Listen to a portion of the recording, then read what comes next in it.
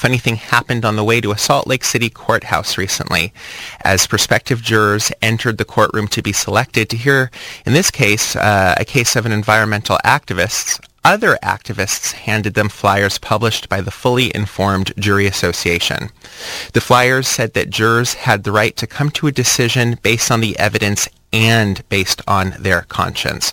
But according to an article published on truthdig.com, the presiding judge in the case was so outraged by the flyer, he brought the jurors into his chambers one at a time and said that regardless of what the pamphlet said, it was not jurors' jobs to decide if the case is right or wrong, but to listen to what the judge said, and to listen to what the judge said was the law, and to follow that even if they thought it was morally unjust. In other words, they were not allowed to use their conscience.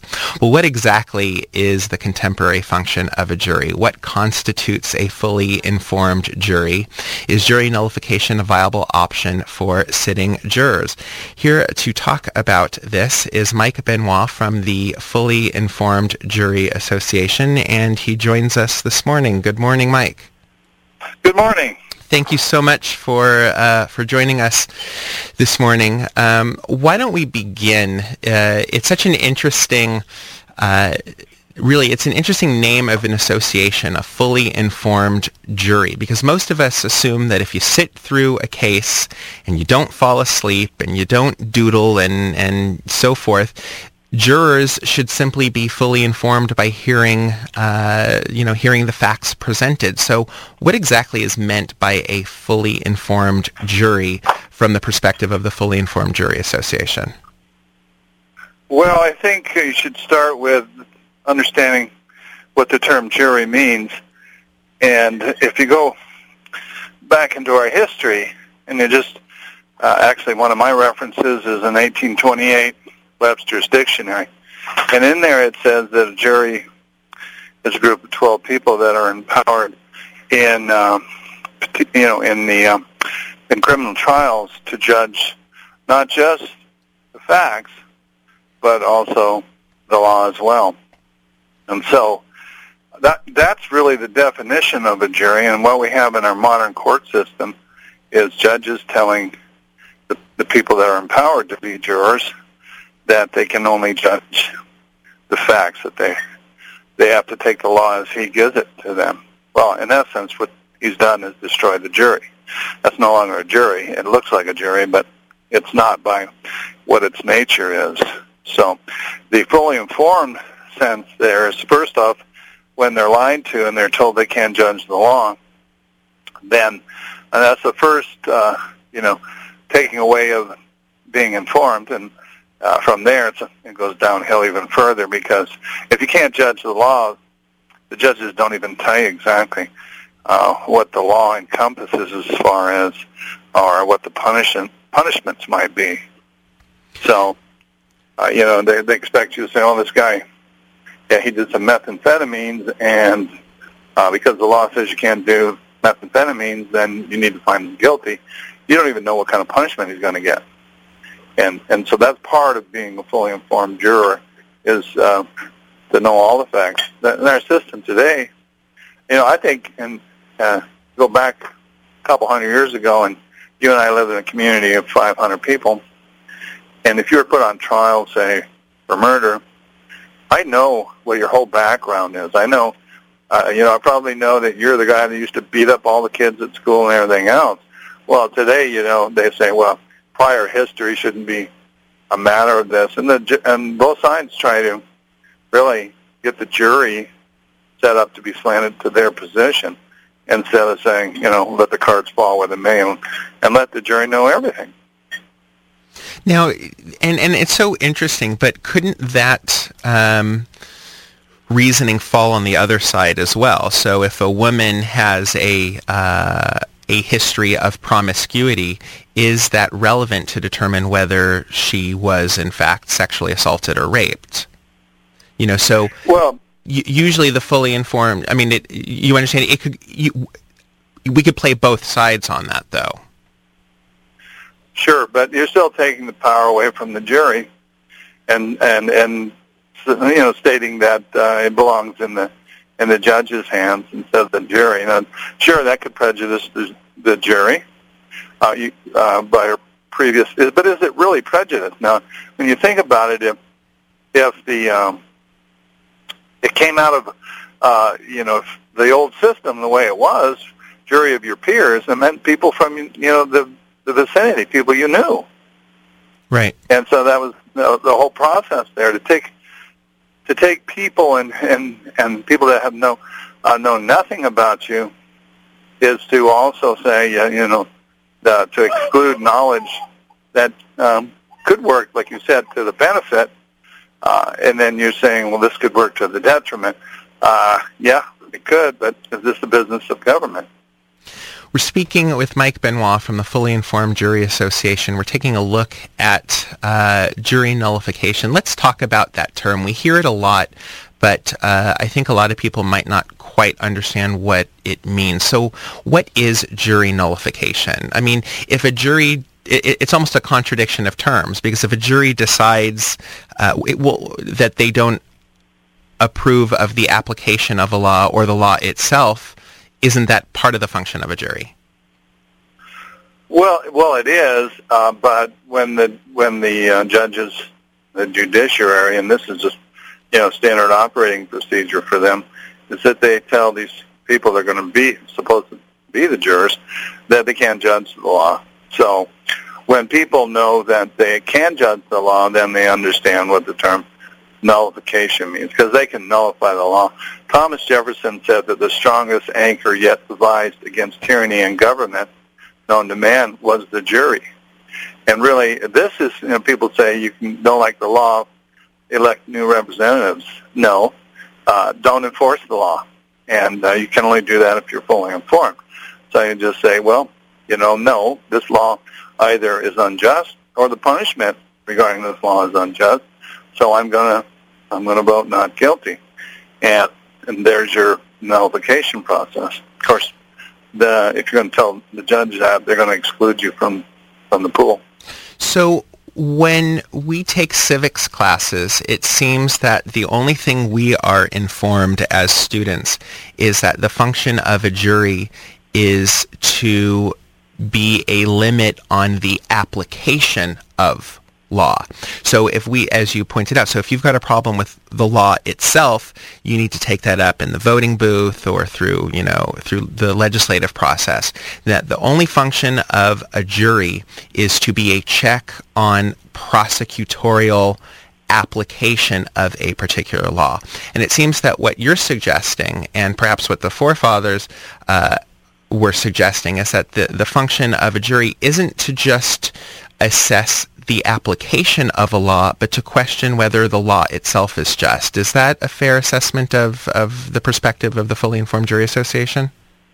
Yes, and it was the function of a jury. In fact, the whole process came through into American law originally from the Magna Carta through a famous trial in England. It was the trial of William Penn, who you probably know that Pennsylvania was founded after. He was being tried for basically preaching a religion that was unauthorized or outlawed, and they padlocked his church. He preached outside of the church. They arrested him, and along with another minister. And the penalty, if they found guilty, was death. Well, his jury found him not guilty. And long story short, the jury was in prison. 4 of them were in prison for the verdict. And after a long ordeal, it came through the court system that a jury could not be punished for its verdict, as long as it wasn't based on, fraud or some other means. If it was their honest verdict, then they couldn't be punished for it. And so that was the classic example of jury nullification, if you would. The law did exist, but they said, no, we're not finding them guilty of this law because it's an unjust law. I want to remind listeners they're in tune to KUCI in Irvine, 88.9 FM, kuci.org on the internet. This is Justice or Just Us, and this morning we're talking about the jury system, fully informed juries, and the concept and the practice of jury nullification. We're speaking with Mike Benoit of the Fully Informed Jury Association. So can you give some examples of maybe contemporary practices of not fully informed juries and jury nullification? Before today's show, I was thumbing through some of the online material, and I guess one case I came across was, I believe it was a California case where an individual was arrested for possession of marijuana, and what the jury didn't know was that he actually had a license from the state of California to be a medical marijuana distributor, but the federal government went after him, and information about the clash between states' rights and the federal government was excluded from the jury. Or if the jury did know, again, the judge's instructions in the federal case were that you aren't supposed to worry about what the state of California is doing. You need to only worry about what the federal case presented is. Is that a good example of where a jury then would be able to make up its mind on not just the federal law, but the whole picture? Yes, that is a good example, and it can demonstrate just by looking at that one example that there's millions of possibilities of things that they exclude that a fully informed jury should know. And we talk about maybe on this case where, let's say the rape case where she was a prostitute, you say, well, look at the danger there of letting in that she was a prostitute. Keep in mind that really the primary purpose of a protection, especially the right to trial by jury embodied in the Constitution, was not to protect us from one another. It was to protect us from government abuses. And then that, when you had your laws like your, Prohibition or the Fugitive Slave Act in the previous century where people were prosecuted for helping runaway slaves, jury nullification, fully informed juries, they just know, if they know their power, they just say, I'm not prosecuting this person for that. I'm not going to find them guilty. And, you go to the prohibition, ending prohibition the same way.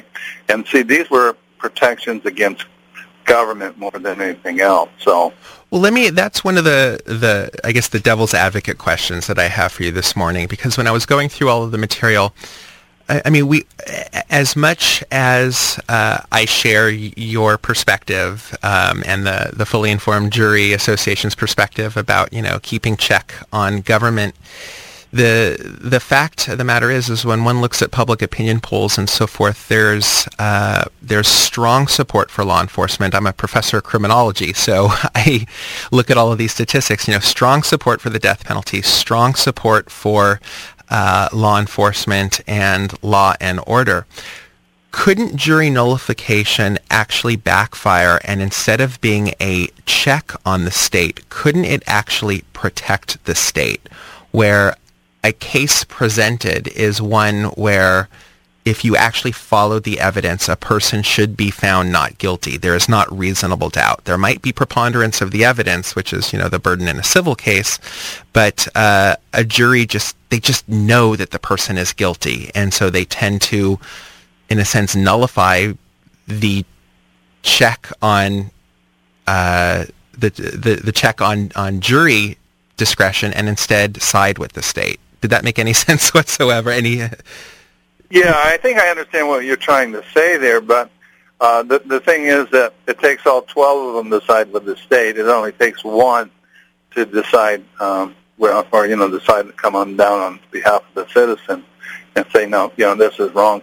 So, we could be all predominantly lovers of the Leviathan state that, cradle to grave nanny state and, worship it, if you will, but 1 out of 12 can say, no, that's wrong, and not guilty, and then the person goes, they walk, We're not talking, the whole idea of trial by jury is really trial by country, and what it means is that would the whole country find the law just?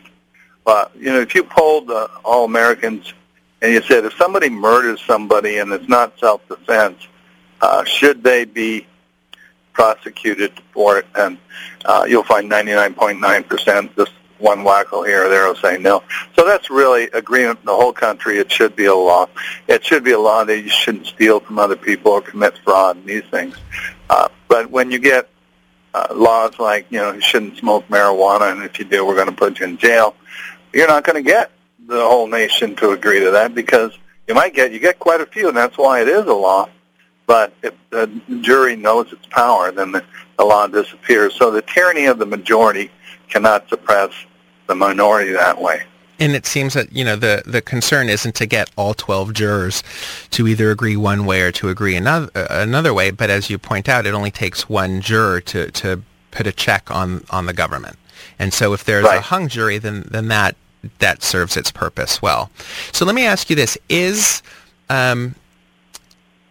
the concept of jury nullification a partisan practice? Is it something that's promoted more by one side of the political spectrum than another, or by one party rather than another?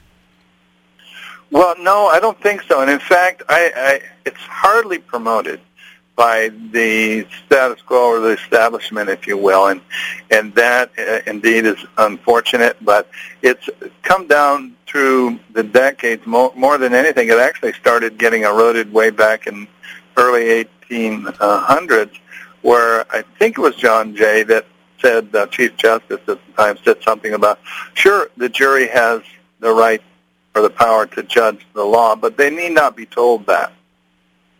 And, you'll see an erosion of that, because as the state grows and, the system of laws and whatnot, there's a vested interest for the state to win. And so now we come down to the pike where we've had this erosion all this time of really of being informed, then and to the point where the judiciary and pretty much all the law schools do not teach jury nullification. They teach the opposite. I've talked to really brilliant people who just passed their bar exam. I remember a guy a couple of years back and asked him the question. And he said, no, the jury cannot judge the law. I gave him about a 5-minute dissertation, and, boom, he snapped his and got it and said, you know what, you're right. Go ahead. No, go for it. So this is it's a doctrine that's being taught. It's a false doctrine, and how many people even know they're teaching a false doctrine or learning one? It's interesting because I teach a class on civil disobedience, and one of the things that is so interesting is that when individuals, of course, one of the purposes of performing civil disobedience is to test a law, right? To be able to, if they pass a law on against flag burning, the first thing you want to do is burn a flag so that you could then have a forum where you could challenge that in court and quote-unquote test a law.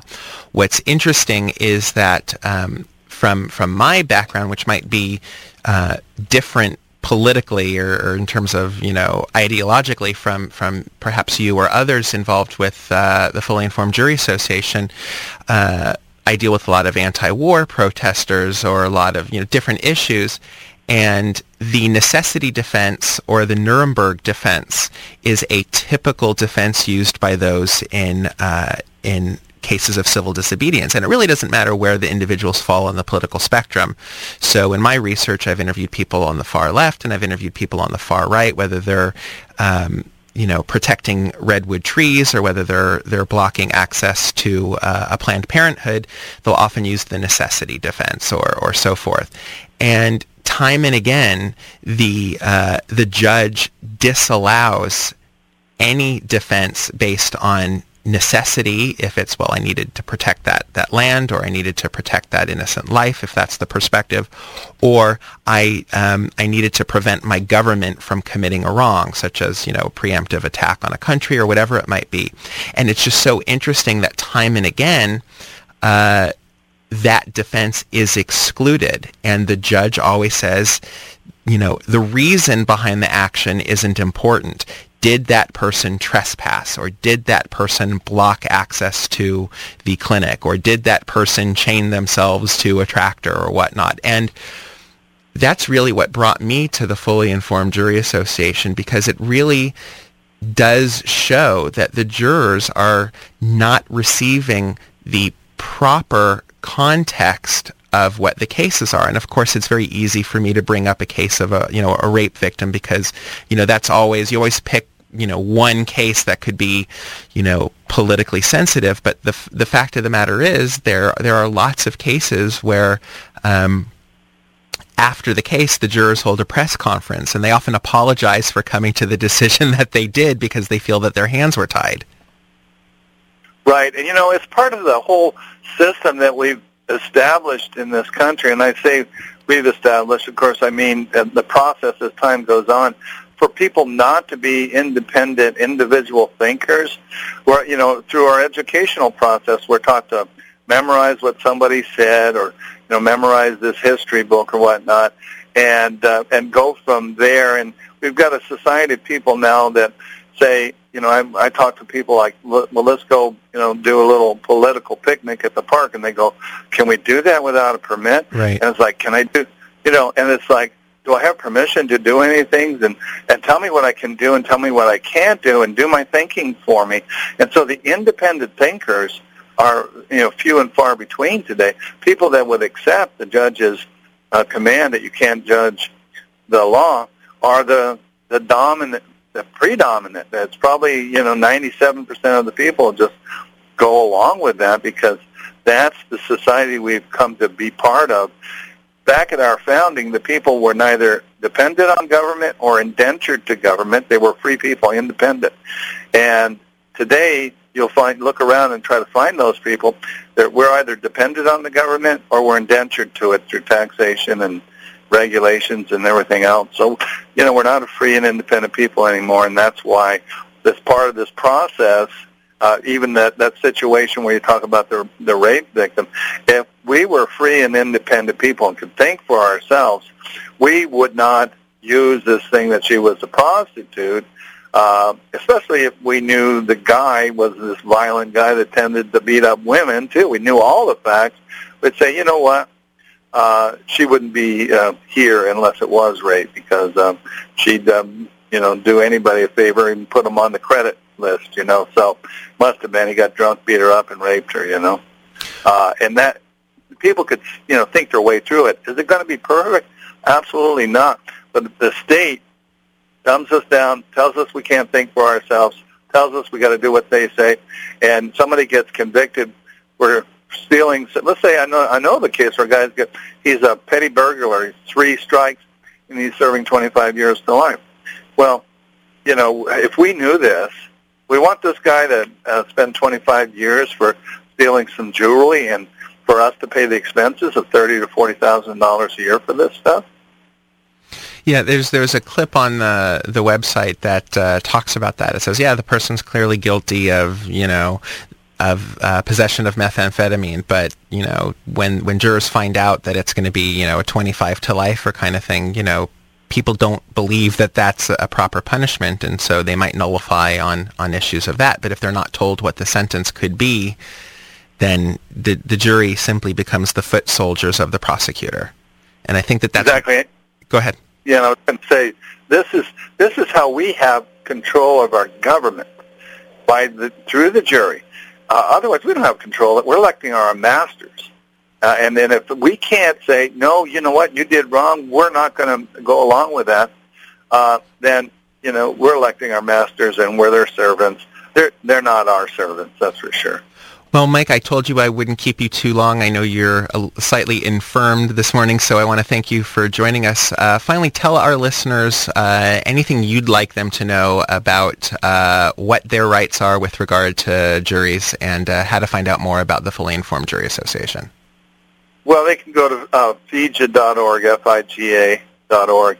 FIJA. Yeah. Yes. And what I would like them to always know, vote your conscience. There's a voice in there listening. Listen to it. And if it tells you, no, there's something's wrong here. And when the judges tell you that you can't judge the law and anybody going to have a problem with that, just assume the judge is not going to give you something that is so perverted that it shouldn't be law. Get yourself on the jury. And, when you find out that there's an abusive process, do your duty to your fellow human being and let them go. Mike Benoit, I want to thank you so much for joining us this morning. Thank you now. All right, take care.